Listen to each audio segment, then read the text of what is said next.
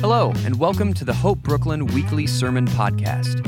Hope Brooklyn is a community of faith in Brooklyn, New York that believes wherever you are in your spiritual journey, there's room at the table. Thanks for listening, and enjoy this week's sermon. As Janelle mentioned, we're in the midst of Lent season, our first Sunday of the Lent season, and we are starting a new sermon series, and I'm really excited about this one because it's something that I think is always lingering in our hearts and our minds, but I just want to be able to bring it to the forefront for us. And it's very simple. If you've been with us for a while now, you know I'm not the most creative of titles, so if any writers or poets are here and you want to help out in your free time, let me know. But our sermon series is learning to follow Jesus. Very simple, very plain, but straightforward. And we're going to be journeying through the next few weeks leading up to Easter. And so if Easter's like a far distance away, we practice this Lent season to prepare our hearts and to spiritually be ready to come for the celebration of Easter. Easter is not just simply a time we just come because it's a big church holiday or the church calendar day, but it's really building up to the story and the life of Jesus about his death and resurrection.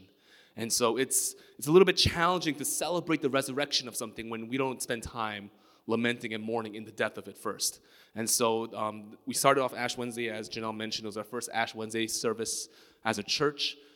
This is the first time as Hope Brooklyn we're really going in together on Lent season. It was kind of like in the past, like, y'all just do your own thing and then we'll see you at Easter. But we have these beautiful Lent guides created. We have the prayer room available. And so as a church, I want to be able to move towards the celebration of the resurrection together, but I don't want to skip the phases of the life of Jesus that leads to the resurrection. And so I just want to invite you into that. And so today, I'm going to be talking about, in terms of learning to follow Jesus, living a life of pursuit and what that looks like and what we could imagine it to be. And a lot of this begins with an invitation, the invitation of Jesus. And a lot of times we look at that invitation, but we don't really respond to it. We observe it from a distance, we take it in, we learn about the invitation, we study the invitation. But some of us, the challenging part is taking the step of accepting the invitation and living into that invitation. And so we're going to talk about what that looks like, that following Jesus is not just about the first step in, but it's a journey, it's a process. It's a lifelong growing period of learning to imitate Jesus and to be like Jesus. And so with that, if you don't mind, if I could just quickly pray for our message today. Heavenly Father, we thank you as we enter into the season of Lent. For some of us who may be fasting, and some of us who may be just observing through the devotionals or the prayer room. God, I pray that you may continue to speak to us during this season. Speak to us and just unwrap and unravel the things in our hearts that have been stealing the affection from you. God, may our hearts continually move towards you, continually to grow in stronger desire for your grace and your love, and a deeper appreciation for your sacrifice. Father, be with us in our time today. Be with us in the word. May it be your spirit speaking directly to our hearts. May we just breathe in just your presence. May we be able to just have your word and truth tangible to us today. So be with us. In Jesus' name we pray. Amen. So we're gonna start off in Matthew 4:18-22. And if you've been in the church, this might be a very popular passage for some of you, but this is the calling out of the first disciples for Jesus. And so Matthew 4:18-22 says, "As Jesus was walking beside the Sea of Galilee, he saw two brothers, Simon called Peter and his brother Andrew. They were casting a net into the lake, for they were fishermen. And these three words, 'Come, follow me,' Jesus said, 'and I'll send you out to fish for people.' At once they left their nets and followed him. Going on from there, he saw two other brothers, James, son of Zebedee, and his brother John. They were in a boat with their father Zebedee, preparing their nets. Jesus called them. And immediately they left the boat and their father and followed him." And look at that and I'm like, man, that's so simple, right? Jesus had it so easy. Sometimes when we try to convince people to do something with us, it's just a whole journey of explanations, of trying to have a pitch. But Jesus simply just said these words, "Come, follow me." And they dropped everything and they left their life. And so to kind of understand this context a little bit about discipleship and following Jesus, And for us, when we hear the word discipleship, I think we each could give a different definition of it. Whether it's from past experiences at church or churches, how discipleship was packaged, how it was presented, how it was taught and received. It has various forms. Some of us might have positive connections to it.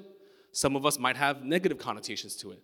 Some of us, maybe we walked away from the church because the form of discipleship that was offered to us, of what it looked like to follow Jesus. And in confession, I think a lot of times as leaders and pastors, when we present discipleship, it's more about following the church than following Jesus. And so it's a tension that I'm also constantly balancing. Because the reality is, when the words here, Jesus says, come follow me, and in the church today, my desire isn't that you come follow Hope Brooklyn or follow me, but if anything, is to follow Hope Brooklyn and to follow me as we imitate and follow Jesus. Follow us in the example of how we follow Jesus, and I follow Jesus. But the discipleship, and this is where we get it twisted, and we don't even realize how ingrained it's been in the core of our hearts, that discipleship so often is about the church and what the church does for us. But none of that existed here when Jesus called them out of the fishing boats, said, come follow me. And this was not a foreign concept or a unfamiliar idea of discipleship, of this term, come follow me, because in Jewish traditions, they had the rabbi, which literally means like the teacher, the master, and a disciple. And there's you don't have to, it's a longer read. Some of you might be interested, I don't know.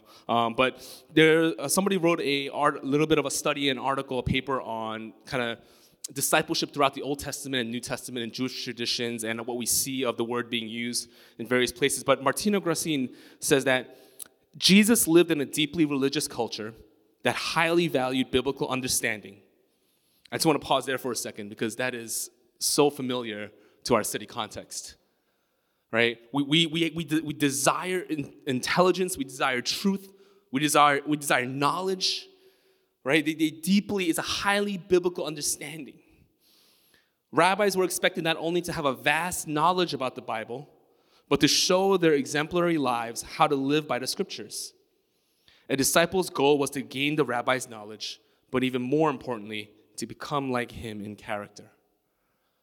See, the discipleship, even in the Jewish tradition, the culture, wasn't simply there to sit and absorb knowledge, but it was to be an imitation. It was to become like them in character. And this idea of discipleship wasn't just unique to Jesus. In the Jewish traditions in the New Testament, when a rabbi called somebody out to be a disciple, the intention was, you're going to live with me 24 hours. We're gonna feast together, share meals together. We're gonna spend the entire day together through teachings, through examples. It was an invitation into the rabbi's life. And as Jesus calls the disciples out, he says, come follow me. It's to not just say, hey, come and absorb my words and my truth and my teachings, but to become like me. See, discipleship is the art of imitation. And today, oftentimes, as followers of Jesus, and I kind of put that in quotations, followers of Jesus, which can be a very loose term. I'm not judging anyone, but I have friends that, if you were to ask them, are you a follower of Jesus? Like, yes. Like, oh, what community or what church are you part of? Oh, I go once a year on Easter. I'm like, awesome. Not to judge their character, not that you can't be a follower of Jesus if you only show up on Easter, but for them, the loose connection is if I just kind of pay my dues every now and then, I'm a follower of Jesus. And we've also kind of taken back and watered down the culture of what the calling means, come follow me. We think this is the summary of it. Gathering in a place like this on a Sunday, listening to a teaching and singing songs. But it's so much more. Jesus, when he calls out these disciples, he's not just saying, spend a couple of hours a week with me, but no, he's saying, come live a life daily with me. A physical journey to come follow me. And it's important to also recognize that David Platt, he's a pastor, a writer. He said something very interesting in one of his books. It talks about how a lot of times we focus on the follow, but what if we began with the me? Who is Jesus and who is he asking to follow? once we recognize the character of Jesus and the authority of Jesus, the following actually doesn't become so hard. Because when we recognize Jesus as all these things that we sang about, right? How can we say it is well in our souls when everything in our life is in turmoil? When everything's in chaos and disturbance, how can we say it is well? Because, well, if we truly do believe Jesus is who he says he is, he's the Prince of Peace. He's the great counselor. We believe he is the one that can calm all the storms. We believe that when Jesus teaches throughout the New Testament, he doesn't just heal, but he doesn't simply just present the physical healings, but immediately following says, your sins are forgiven. He has the authority to lift failures and sins and evil and brokenness and to restore. When we look at Jesus, when he says, me, come follow me, he is the Messiah. He's proclaiming and presenting himself as the one that has been awaited for so long, the King of Kings. The king that all these Jewish people have been waiting for, the tribes of Israel. They've been demanding a king after king and just had just brokenness and shattered nations and failures after king after king. Then Jesus saying, no, I'm the true King of Kings. I have arrived. When we realize Jesus is the healer of healers, that when he preaches and teaches, almost immediately following in the Gospels is acts of healing. See, that Jesus, the one who knows us to our bones, to our souls, to our every point of failure and brokenness, and still says, I love you. And this is that my life is yours. That me. So someone of that stature comes to say, follow me. The following doesn't become so challenging. I mean, if we think about it today in our culture, we're following someone all day, every day. I mean, just look at our social medias, right? There's a culture of influencers. There's a culture, you can find every little topic on the internet now. Every little solution to a problem. Every professional, every genius, every great mind is now open and presented for the world to receive, if we're just willing. And so the world is constantly saying, and the people, the voices around us are saying, follow me. And it's not a bad thing because, man, having a baby for the first time, I'm like, I need to follow anyone and everyone. People are like, oh, I don't want to give, advice that if you're not asking for. I'm like, no, we want all the advice. Even if we're not asking for it, just tell us. Okay, we'll filter everything out later on. But we're just like, we're trying to figure things out. And so it's such a nice convenience that there's so many people to follow and to learn from. And even within ourselves, if we had the opportunity to follow someone 24 hours for a month, to learn from, to sit under, who would it be? Who are the professionals in our fields and careers that we feel like could elevate our success? Who are the people that hold all the wisdom and the keys that we're just so hungry to learn from? Who are the examples in our life that model character and humility? So often we also become jaded by the act of following others because we've maybe we committed to somebody, we committed to a person or an idea, and at the end of the day, all of that kind of comes out empty. So many times I followed leaders up front, all the charisma, all the wisdom, and then I would experience a moment of just emotional outburst, of verbal abuse, and I go, whoa, I did not expect that. I did not sign up for that, right? Up on stage and meetings, man, it feels like all the pieces are there of humility and character. And then in the private spaces, just the belligerent talk and conversations. Get disillusioned by it, get disenchanted by it.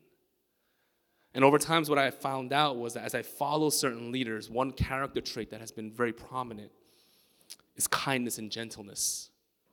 Those are the leaders for some reason have this kind of weird, unattracted charisma. And so in our minds and our hearts, we have someone that we want to follow. We have an idea that we want to follow. We have an idea that we want to pursue. And here, as Jesus is walking along the Sea of Galilee, he is doing something very subversive. Because these fishermen, these brothers, Simon, Andrew, James, John, I don't think they would have ever been invited into a space where a rabbi would have said, come learn under me. They had their professions, they had their careers, they had their life trajectory set up. These weren't the best and the brightest that Jesus was pursuing.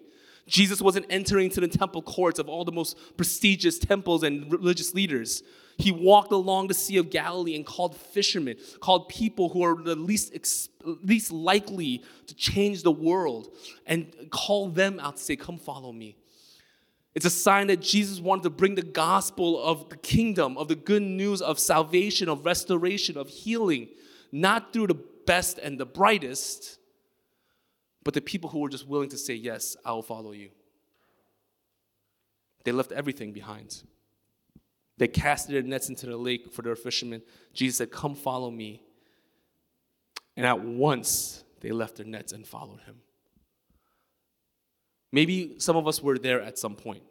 We heard this brilliant, amazing gospel news at the right moment when we needed to hear it.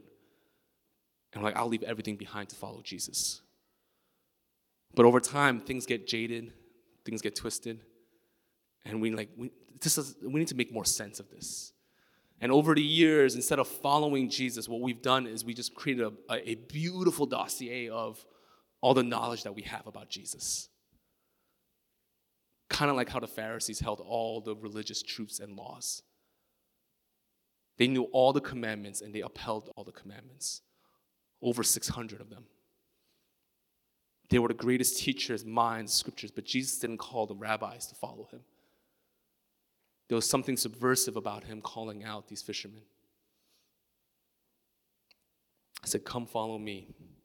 And they immediately left everything behind, their careers, their families. Literally, they left their father in the boat. There was no, who are you again? Remind me what you did. Because up until this point, there's been preaching, teaching, and miracles happening. So here's Jesus coming, and when he says this term, come follow me, there's something about him that these brothers were gravitated towards. And was it a perfected type of discipleship? No. If anything, their form of discipleship was marked with failure after failure after failure. But Jesus chose them. He called them. Some of us, we have difficulties of following Jesus because maybe some things don't make sense. And now I'm not saying to just blindly follow Jesus, right? Sit with the gospel that's been presented to us. But some of us have been sitting around with that for so long and never made a decision to follow him. Because the reality is, if we choose to follow Jesus, our entire life gets reoriented. It's an uprooting that happens. It is a completely different shape and molding of our lives. See, in Matthew 16, 24 to 26, he kind of digs deeper into this calling of come follow me. Jesus said to his disciples, whoever wants to be my disciple must deny themselves and take up their cross and follow me. For whoever wants to save their life will lose it, but whoever loses their life for me will find it. What good will it be for someone to gain the whole world, yet forfeit their soul? Or what can anyone give in exchange for their soul? Jesus is presenting this challenging cost of following him. Maybe some of us sit on the other end where we don't weigh the cost enough. We've heard this lukewarm, watered down, kind of powerless faith. And that seems pretty reasonable. It's not going to disrupt my life too much. Committing to Jesus, I just need to make a couple of tweaks in my life, and then that's it. Maybe some of us are not ready for this wave to come over us. Maybe some of us haven't sat with the weight and the gravity of what happens when the presence of Jesus enters into our life. Maybe we look at the scriptures and we say, well, the people that encounter Jesus in the scriptures, that's the extreme. That's the extreme end of what happens. No, that's what's supposed to happen when we come encounter with Jesus. Tim Keller, in a sermon many, many years ago, talked about how the gospel presented in different cultures and settings is something to observe. When we listen to a sermon preached in a culture in a church, whether in our country or another country, where the majority of the poor are living in low income, who are poor, the gospel is pretty simple. They talk about power and resurrection over and over again. Power and resurrection, the power of the gospel. But for cultures that seem a little more comfortable, we have this tendency to just kind of filter out those pieces because we believe that we can hold the power for change and transformation. And I've been in both settings. I've been in settings where an ethnic culture, Korean minorities, where most of their professions and jobs don't have lucrative positions. And they're sitting there listening to this gospel message that the power doesn't come from the things of this world or our finances or our status or our position or how well we know the language, but it comes through the power of Jesus, of healing, transformation, joy, and hope. But oftentimes in our culture, when we feel like we have some level of comfort, of success, we can manifest our own hope. We can recreate the things that Jesus says that only He can give. We can recreate the joy in pieces, in fragments, in shadows. But we feel like if we have enough of a social community or social circle, my happiness and joy can be found in there. That our love and our hope can be found in other areas of our lives that we recreate. And so when Jesus makes his call to say, no, to follow me means to deny all of that. It means to deny yourself and the power of yourself and ourself and the identity that we hold, that we've built up. It's challenging. We want to follow Jesus, but sometimes we want to hold on to those pieces of our identity because we work so hard for it. We work so hard to get to where we are. Francis Chan says, "You'll often find the things that you let go of while following Jesus were the things that were going to destroy you in the end." So many times, the things that calls us to follow leads us to roads of empty promises and disappointment. How many times have we heard promises of success? How many times have we heard promises of joy and happiness? If we just achieve this, then you'll be content. You won't need anything else. If you just reach this level of social status, if you have this one type of friend or significant other, all your needs will be met. If you find this type of church, your faith will just skyrocket. But oftentimes, these things that we choose to follow, these different affections apart from Jesus, ends up leading us into a place of deep disappointment and brokenness. I've been in places so often just feeling shattered and lost. After showing up and receiving promises that if you're just present, all these things will come to you. And how sometimes the gospel gets twisted in that way. If you just follow Jesus, health, wealth, and prosperity will be... I'm like, where was the health and prosperity for his disciples? When Jesus said, come follow me, he wasn't like, hey, you're only fishermen now. I'm going to take you to the next level. I'm going to triple your salary. Your house is going to get larger. You're going to be more famous, more popular. If anything, Jesus constantly tempers their expectations. Says, no. The world's going to hate you. You will be killed for my name. You will suffer for being followers of me. And even in the resurrection, when Jesus comes back in the book of Acts, all the disciples are like, when will it be our time? You are back. This kingdom is ours. All this oppressive rule is going to be gone. We're going to be in charge. And Jesus is like, oh man, you're going to be so disappointed. Because that's not what he gives. Even in the miracles that his followers performed in the book of Acts, gold and silver I do not have. They really didn't have it. It says, but in the name of Jesus, be healed. That's what they had to offer. See, in the lifelong pursuit of following Jesus, there's this tremendous power that is imparted to us. Not just power to heal, but to have joy and hope in the midst of a culture that is constantly just terrifying. In a world that seems so shattered and broken, that we get to be the voice of healing and restoration. Tim Keller, once again, says that discipleship is not just a matter of bending your will to Jesus' will. It's melting your heart into a whole new shape.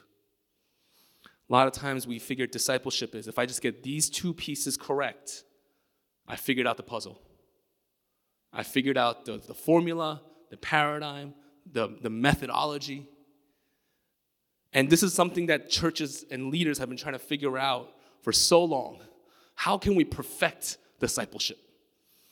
And I say this like that's important too. Thinking through pathways of discipleship is important. I've gone to 2 different cities this past few months to literally study and read paradigms and charts and diagrams of discipleship. But discipleship is not about just figuring out 1 or 2 pieces of our life. As Kel talks about, it's the reshaping and the melting of our heart. It's a new identity that God is placing, as he's talking about in Matthew 16. It's denying our identity and taking up the identity of Jesus. Discipleship is the art of imitation. To follow Jesus is to live a lifelong journey of wanting to become like him in character, of growing in likeness with him. That's what discipleship is.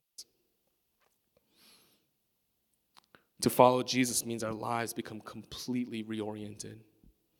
And I'll say, following Jesus is a costly thing. But it's been one of the most valuable and joyous journeys that I've ever been on. Following Jesus will lead you down paths and roads where you're going to be in conflict with yourself. So many times that I feel my spirit and my flesh, as they talk in Scripture, in conflict with one another. I feel the conflict of my anger and in God's forgiveness. I'm in conflict with my jealousy and greed, that I'll do anything I can to achieve that. If I have to manipulate situations, if I feel that contention, if I need to lie my way through it to be there, and then I feel the contention of saying God telling me just to be meek and humble. It's tough. It's tough when the culture tells us that we need to fight and be known and be recognized and be center stage. And Jesus says, take on my humility. The imitation of Jesus looking at him and saying, well, he wasn't born in a giant palace or mansion. It's looking at Jesus and saying, even calculating the cost of who we spend our time with. Imitating Jesus is to imitate the people that he was surrounded with. The widows, the orphans, the scandalized. Who do we spend our time with? Who do we invite to our dinner tables? Who do we take time out of our days and our busy schedules to carve out an hour for?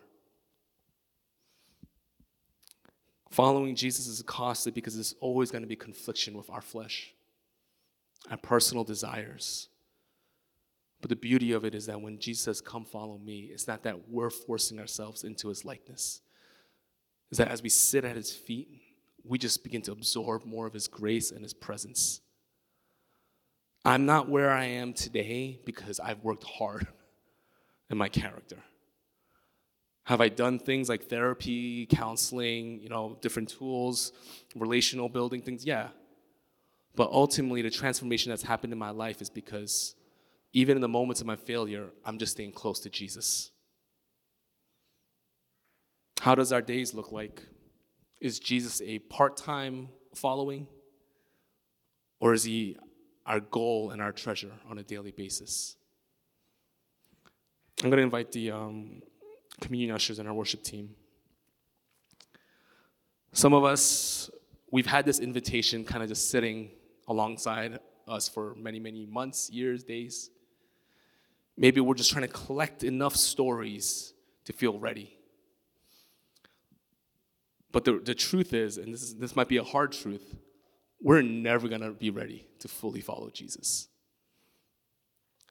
It's just one of those things that if we believe the me portion of who Jesus says he is, that he's the good shepherd, that he is our Savior, he is the Messiah, he is the healer, he is our peace, we just follow. It's easy to follow someone when we trust them. The following comes second nature when we get to look at somebody like Jesus and be like, let me be an imitation of you. And for me, that's going to be my lifelong journey. Am I going to get it right all the time? Absolutely not. I almost stumbled 10 times waiting online at Walgreens right now before the service started. There's always some sort of drama happening over there. I'm going to stumble. I'm going to fall. I'm going to fumble this so many times. I'm going to chicken out. When Jesus says go, I'm going to be like, I really don't want to. When Jesus is going to ask me to surrender, I'm going to be like, oh, can I just hold on to this for a little bit longer? It's not going to be easy, but it's worth it. Because as we become more like Jesus, we get to see the beauty of Jesus grow. His grace for us. And I love that in Apostle Paul in his writings, in his early years of his writings to churches, he's like, I'm a sinner. And towards the end of his life, he's like, I'm the chief sinner. It's not because he realized his list of mistakes were longer. It's as he realized, as he drew closer to the grace of God, God's grace was becoming deeper and deeper. And for me, I want that to be my lifelong journey of following Jesus. I'm going to stumble, I'm going to fall, I'm going to make mistakes. But I know that I can continue coming back to the one that has called me, who has given me the invitation. Might not be the smartest, the brightest, the most talented, most charismatic, but just come follow me. And through you, the world will see the gospel. I mean, it is through these disciples, these fishermen. I don't think they ever imagined in their life that we'll be talking about them today. I don't think they ever imagined that their faithfulness to follow Jesus would spread the word of the good news of Jesus all across the world. In churches here today, in the underground churches overseas, in the attics, in the cornfields and maize. The gospel, we're still here talking about it. And so I don't know if our faithfulness to come follow him is going to resound in this way. But I think we need to make a decision. If he is truly who he says he is, am I willing to follow him? Am I willing to follow him? And I'm hoping that the next few weeks we'll journey through this together. And on Easter, I'm just going to say it in faith. I haven't declared a date for this yet because I'm always afraid no one's going to do it. But on Easter, we're going to have a baptism. I'll have the baptism tank ready. I don't know if anyone wants to go in or anyone's ready for it, but we're going to be ready. For anyone that decides, I want to follow Jesus. And that's what Alpha is about. That's what we're doing here as a church. Not to create another form of religion or a better religion, but to say, follow us as we follow Jesus.